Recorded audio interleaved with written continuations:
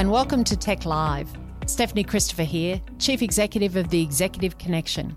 Tech connects CEOs, executives and business owners to the world's largest business leader network. There's something about spring. I don't know what it is, but there's something about spring that makes you want to get new ideas, discuss new ideas. So it's exciting to have Stephanie back in the studio for Tech Live and discuss some ideas. Thanks, Leah. It's great to be back in the studio and great to be in spring, absolutely. Our guest today on Tech Live is Matt Tice. Matt is an expert on business strategy, a real focus on disruption and what it is that can really help businesses succeed in whatever context they find themselves in. Matt is a published author. He is a speaker to small and large groups of business owners on exactly this topic. And you are very welcome at Tech Live. Matt Tice, welcome this morning. Thanks for having me on such a beautiful spring morning. It is a beautiful spring morning. So, Matt, when we first talked about this topic, you said something that was really interesting to me. You said that COVID is just like any other disruption. What's the big difference for COVID then for businesses? I put a lot of thought into this. The disruption comes in lots of different ways. And here we are now with a broad-based disruption that affects almost every business, government, not-for-profit, everybody really. I'm sure you could see, even in your home life, you can feel how this disruption is sort of washing like waves through everything that we do. But it is fundamentally just disruption. And the playbook, if you will, or the way we need to think about how to get through it is probably not that different than many other types of disruption. And disruption isn't always a bad thing. So there are a number of businesses that this has been a really positive time for as well, aren't there? Well, I like to say that there's never been a more exciting time to be in business, really. Yeah. If you think about... You keep saying that. If you like I saying do. that, that's good. I say it over and over again. It's one of those times where we had the GFC, which was our kind of test case, and now here we are with COVID. And I think that business owners and CEOs and any interested stakeholder can look back on this time and say, what have I done that's really capitalized on the opportunity that's in front of us? Whilst I don't want to downplay any of the suffering that's going on where, certainly some businesses and individuals in different parts of the world and in Australia too are doing it tough. But I think we can find tremendous amount of opportunity here.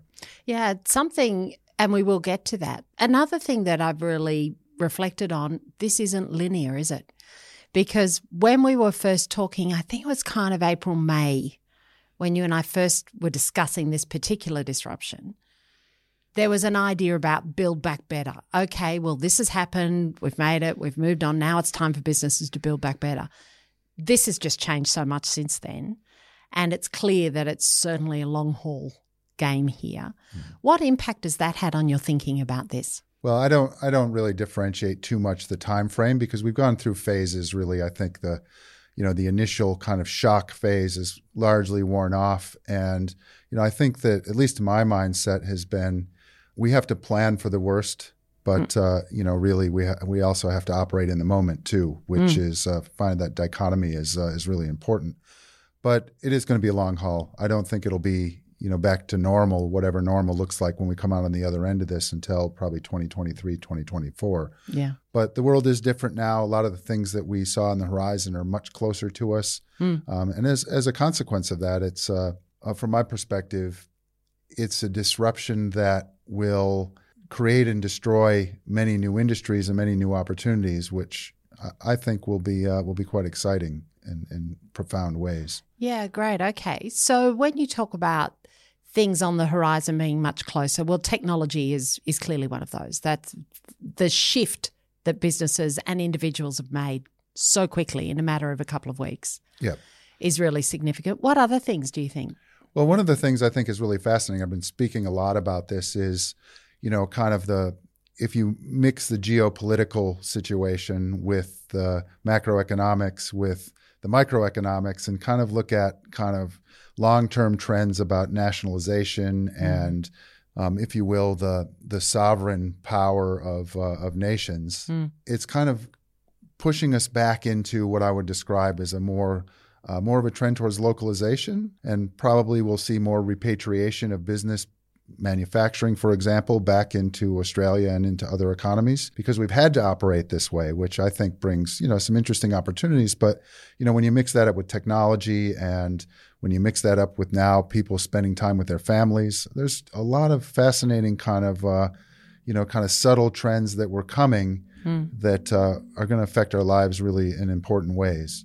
Yeah, it's interesting that nationalism idea and the kind of localism. I remember Warren Hogan over 12 months ago talking about that as a theme when he was talking about the economy.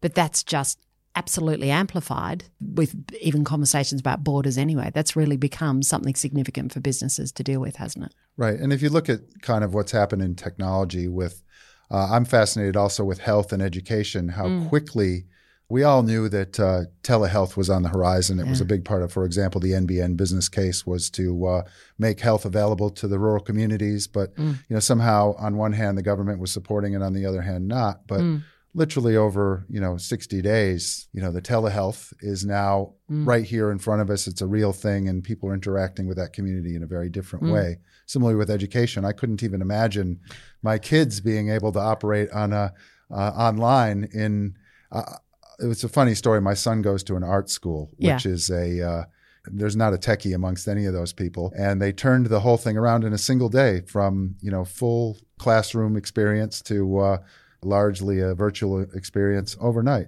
That's amazing. I'm fascinated. When we want to get things done, we can do it. So part of it was perhaps we'd been preparing for this for a long time. Maybe our mindset had shifted further than we thought it was. But what was such a big learning for us all, wasn't it, as business leaders, how quickly we can do something if we actually need to.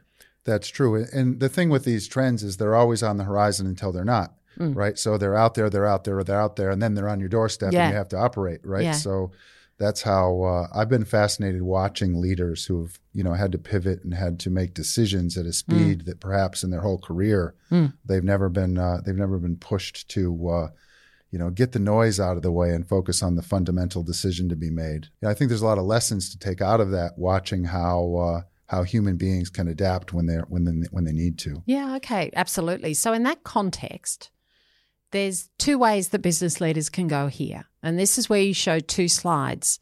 The cute little deer in the headlights are the most beautiful slide, and then the horrible wolf eating the cute little deer that's not in the headlights anymore. So tell us about the deer and the wolf. How would a deer operate now?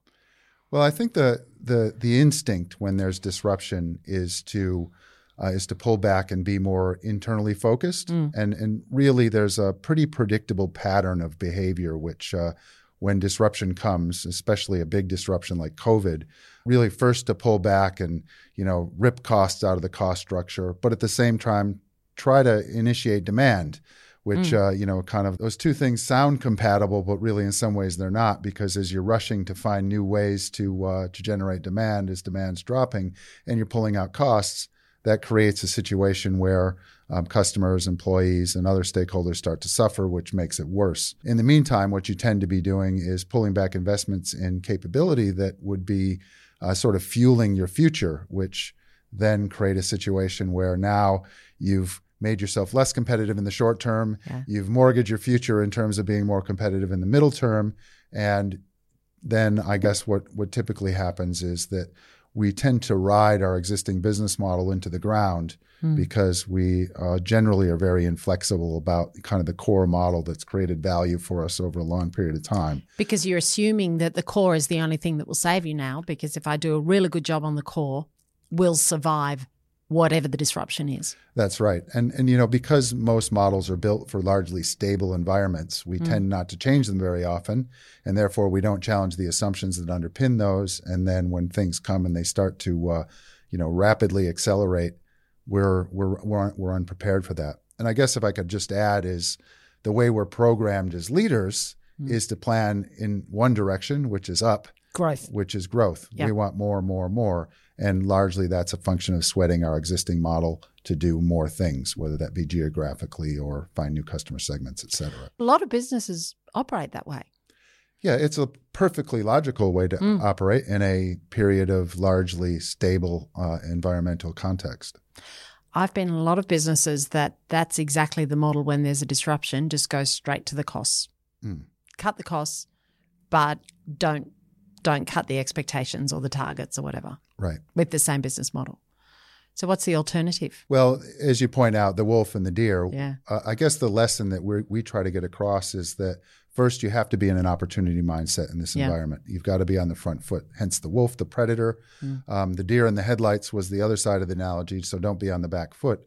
But there are subtle changes to that basic model that I just described that can help you significantly think differently about the environment. So first is what we tend to do when things are really stable is we trade economic benefit for flexibility. Rather than thinking about how to take costs out, we talk about variabilization, for example. Yep. So how do we increase flexibility, which allows us to bend like a reed, for example, in the as the winds of change come through, and that way we can preserve our break even. And that's really about sharing risk around and also finding ways to fundamentally change the cost structure to be more flexible. In other words, optimize for flexibility rather than a few extra basis points of margin. So when you say optimize for flexibility, are you talking just about the team? Well, I'm talking about the operating model, Okay. really. So tell us more about that. Go into that a little bit more. Well, I guess what kills you in times of disruption, when demand drops precipitously and fundamentally you run below your break even and you run out of cash, that's obviously not a great place to be.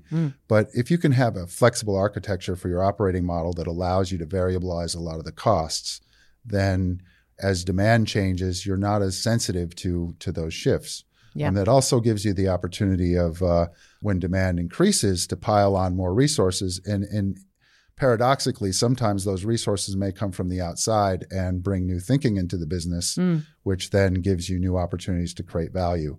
Whereas when we're shrinking and we're just worrying about taking OpEx out of the business, Yep. we can't shrink to glory, basically. And therefore, we don't get any new blood. We don't get any new insights. So fixed versus variable costs is really important. I think it is, yeah. And so one of the things I know we've spoken about before is a lease, or where you actually physically work as an organization. I've been fascinated by how, it was maybe 2 or 3 months ago that I heard the first case of a company that sort of started going through their fixed cost lines. And for example, corporate headquarters coming up on the line, asking a fundamental question: do we need a corporate headquarters? Yeah.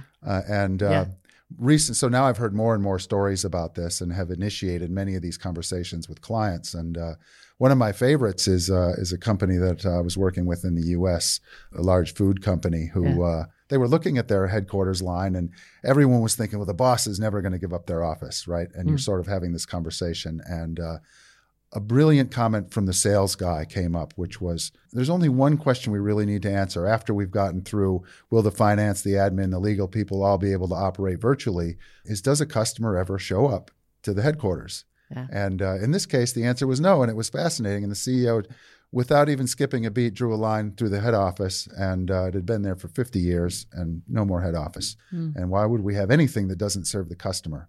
And I love it.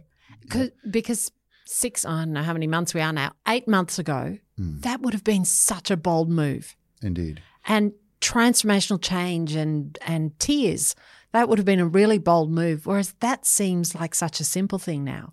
And with my leadership team a week ago, we had the conversation, what if there was no lease? Just forget about whether there is or not. What if there was no lease? And I loved someone saying, well, you couldn't have 20 different hubs. I said, well, we do already, because there's people working in 20 different places right now. Right. And it's a fascinating thing. And even pre-COVID, we always talk about one of the big complaints about getting things done or executing your strategy is that we're resource constrained. And I never accept that. I don't think we're ever really resource constrained. Tell me more about that. Well, you kind of come to your point. You can leverage, for example, in your case, you can leverage your community for hubs. In fact, we're sitting in that right now. Yeah. So you don't need to carry that fixed cost, because you can engage with your stakeholders to find ways to share cost and risk. You can work with your customers, you can work with your suppliers, your consultants, your advisors, whatever. And there is an almost unlimited amount of resources if you're clever enough to tap into them. That's really interesting. Okay, so variabilize your cost structures. What else? Look, I'm really all about the customer. So I think that there's never going to be a better time to fundamentally reshape or rethink at least how you engage with your customers and how, not just how you sell to them, But really the mindset has to be, how can you help your customers help their consumers, or how can you help your customers navigate through this? But getting the insight about how you engage with the market is absolutely part of the wolf's playbook, because what the deer will tend to do is retreat internally and think about, for example, how do I sell more of my stuff? But it's the wrong question to be asking. The question is, at the frontier of the company and the customer, how will our relationship change? How will we help them solve their most difficult, challenging problems in this environment? How do we help them engage with their consumers, and so on? It's now time to rethink who your customers are, which customers drive value, where the opportunities are, and to really start co-creating with customers to find new ways of creating value, because the old ways aren't going to be relevant anymore in many cases. And also something that, I hear a lot at the moment is people saying, oh, it's impossible for the sales guys because if they can't be face-to-face out visiting customers, they can't do their job. And I think, boy, that sounds really limited, and assuming a whole lot of things that may or may not be relevant for starters anymore. But that's a long way from co-creating a whole different way of engaging with your customers, isn't it? Right. Well, I have to drag you all the way to get you halfway, don't I? So, yeah. But if you think about anyone that hears that story about it's impossible for the sales guys, anyone who's operated internationally knows that's completely bollocks, because you've got to engage with people that are not in front of you all the time. So, okay, so your sales team doesn't have that capability, or maybe they're not incentivized to do that in the pre-COVID environment, but you have to be thinking differently about what customer engagement looks like. There's a fundamental assumption here, isn't there, about whether we're going to, in good times, all go back to what we were able to do, or see that all the cards have been thrown up in the air right now and reimagine. Absolutely. I think it's more fun to think along the lines of the latter, because so do I.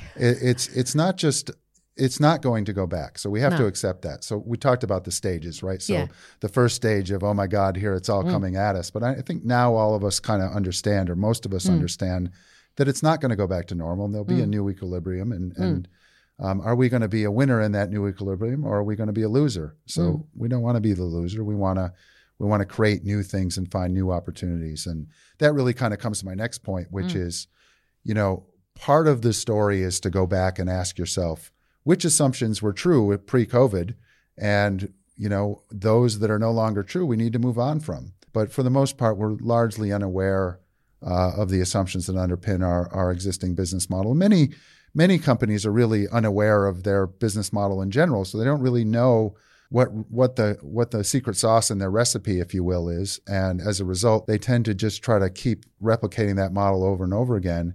But now we need to break it, rebuild it, and find new ways to, fundamentally, a new recipe to create value. And those that try to stay with the old recipe might get lucky. They might, because even a clock is right twice a day, they say. We may return to a new normal. But the goal should not to be to survive. The goal should to be emerge from the disruption a more competitive animal. And that's, I think, no one's going to disagree with that, but do you have the courage to break things down and rebuild them, and try to find ways to, really shape your organization, your business model, your competitive story in a way that's going to distance yourself from the pack? So let me ask you a pretty fundamental question right now. You said something there about people may not even know what their business model is. How do you work out what your business model is?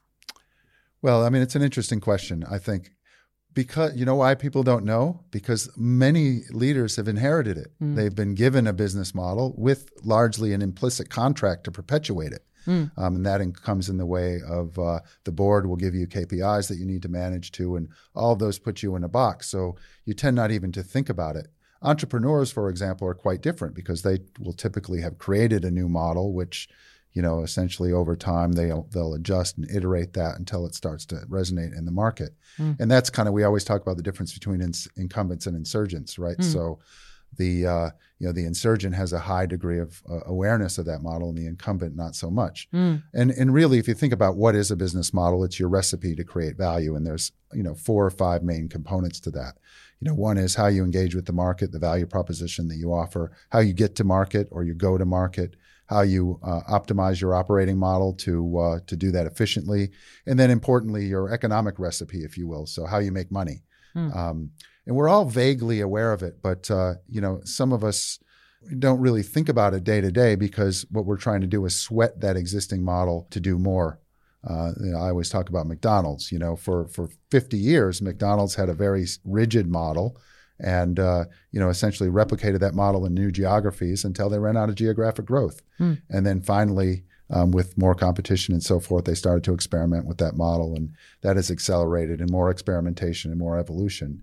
But really, the place to start is to understand what that recipe is and what assumptions underpin that, and then slowly start to break it up. So, are there different ways to get to market? Is there a different economic recipe? Can I, to our earlier point, do I need to own all the resources, or can I rent them all? Yeah. It's all a big it's like a bowl of soup. You can combine ingredients different ways, and you can get different flavors. It's cool. Okay. So away from the food analogy, back to the leader of the pack analogy, there's a couple more things that the wolf does in the playbook.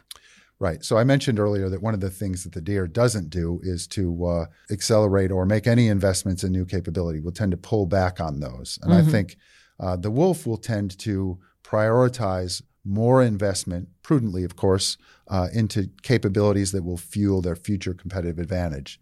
So in this environment, when everything's disrupted and uncertain, it's time you can create quite a lot of distance between your company and the competition by making prudent investment in IP or research or whatever technology. Or a certain kind of person, I guess. Or a certain kind of person, whatever that portfolio of investment looks like, to capitalize on the trends that are coming at you so that you manage the lead time during the disruption as we come out of it. That's already mature in your organization while everyone else is trying to catch up. So it's counterintuitive to put the pedal on the floor on that one. But again, what the wolf will tend to do is put more emphasis there as compared to the deer. Will pull back. And the last one? Well, I think it's time to have a shopping list. And that shopping list, we talk about mergers and acquisitions, but the shopping list could be talent as well. And I think being selectively acquisitive in this environment is, again, counterintuitive, but there are bargains to be had. If you got a strong balance sheet, then having an M&A shopping list makes a lot of sense. But we should all be looking for, our competitors are getting rid of their best talent. We should be going out to find them. And again, going against the grain and trying to build the team of the future in a way that's going to propel us forward means that we have to be in a buying mode, not a selling mode. Which, as you say, the last two in particular could be quite counterintuitive. Absolutely. When your natural reaction is protection.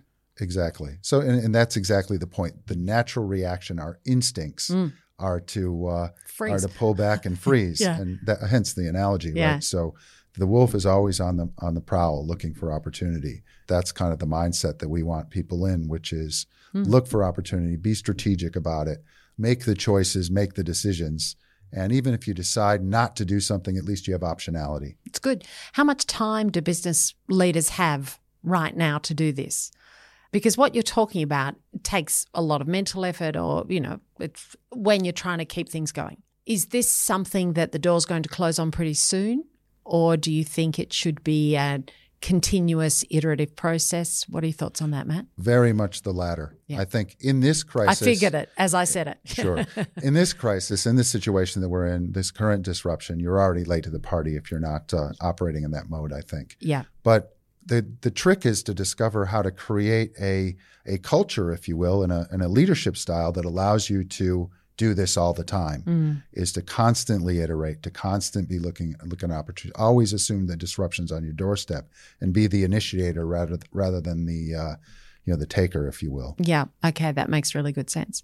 You talked about an incumbent versus an insurgent, which coincidentally is the title of your book, Insurgent. So tell us about your book, Matt. Well, I was fascinated in having reviewed hundreds of cases of disruption, and sort of over time we sort of found a pattern, which I've largely described to you just now. But there were three important questions that I really felt that needed to be addressed, and I felt that kind of our current way of thinking was lacking significantly in that. So the project was really initially started out to explore these questions, and the first question was, can we assume stability? So how stable is the environment surrounding us? And in the research that we'd done, we'd kind of discovered that more and more leaders were feeling less and less comfortable about stability. And 9 out of 10 CEOs in our survey sort of said that they feel like the environment is almost fatally unstable.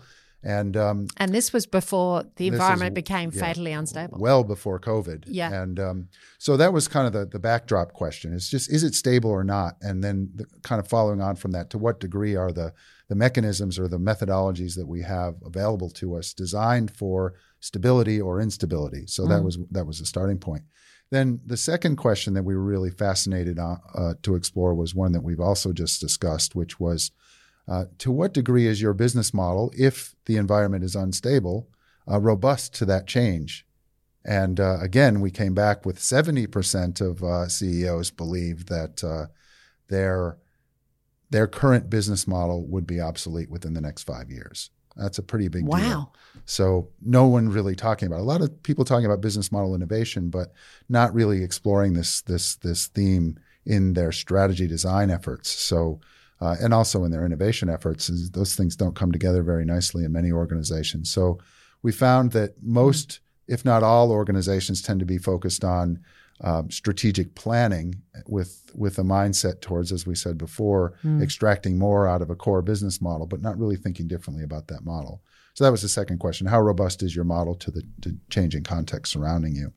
And then the third question was, we're looking at companies that were being disrupted and wondering why sometimes very large companies and sometimes smaller companies would come to grief so quickly, 12, 18, 24 months. They see an insurgent coming onto the playing field, and before you know it, you're out of business. Yeah. And how could that happen? And we sort of got into this idea that what if you could capture the recipe or the playbook for the insurgent and apply it to the large, cumbersome incumbent, and find ways to teach organizations to operate like insurgents, highly nimble, outside in, very iterative, very customer proximate, and again, kind of along the lines of the Wolf playbook, highly variable and flexible. What came to kind of our discovery was that almost every single choice is an internal choice. And what I love about what I mean by that is that you choose to be an incumbent. You choose to operate like an incumbent, although there are certainly market forces that push you in that direction. From the board all the way down to the employee, the way incumbents are structured is largely designed to optimize for what we call functional efficiency. In other words, doing what you do very efficiently. Whereas the insurgent is designed to operate for what we describe as customer or market proximity. So in other words, to be really close to the market, to really read the change in customer behavior and demand and so forth, and adapt and shape their organization and their product set and so forth to those needs. Over time, we call it the graduation day. Over time, the incumbent sort of forgets those things and tends to focus more intensely internally. As a consequence of that, they kick own goals, if you will, and therefore they make a lot of decisions which apply a certain set of heuristics about how they compete. And sometimes those decisions are counterintuitive or not counterintuitive, but counterproductive, if you will, to what's happening in the market. What I love about what you're saying, and clearly the theme in the book, and which I have read, is about it's an internal choice. So with everything that you've talked about today, the way a business and a business leader chooses to respond to any disruption, indeed to this whole world disruption right now, is up to them. And up to leaders and organizations and boards to really be very intentional about which way they're going to go here, which playbook they're going to read, which recipe they're going to follow, which goal they're going to kick. We've touched on all the analogies right now, which is great. But I think there's so much food for thought here, so much content actually that you've just given and explained it very clearly as well. So I think that's been a great insight for what leaders really need to be considering right now to not only survive, but in fact thrive in any disruption now or in the future. Matt Thijs, thank you very much for joining us. Thanks for having me. I appreciate it. So that's Tech Live for today. CEOs are in the business of making decisions and leadership is the art of execution. I'm Stephanie Christopher and look forward to talking to you next time.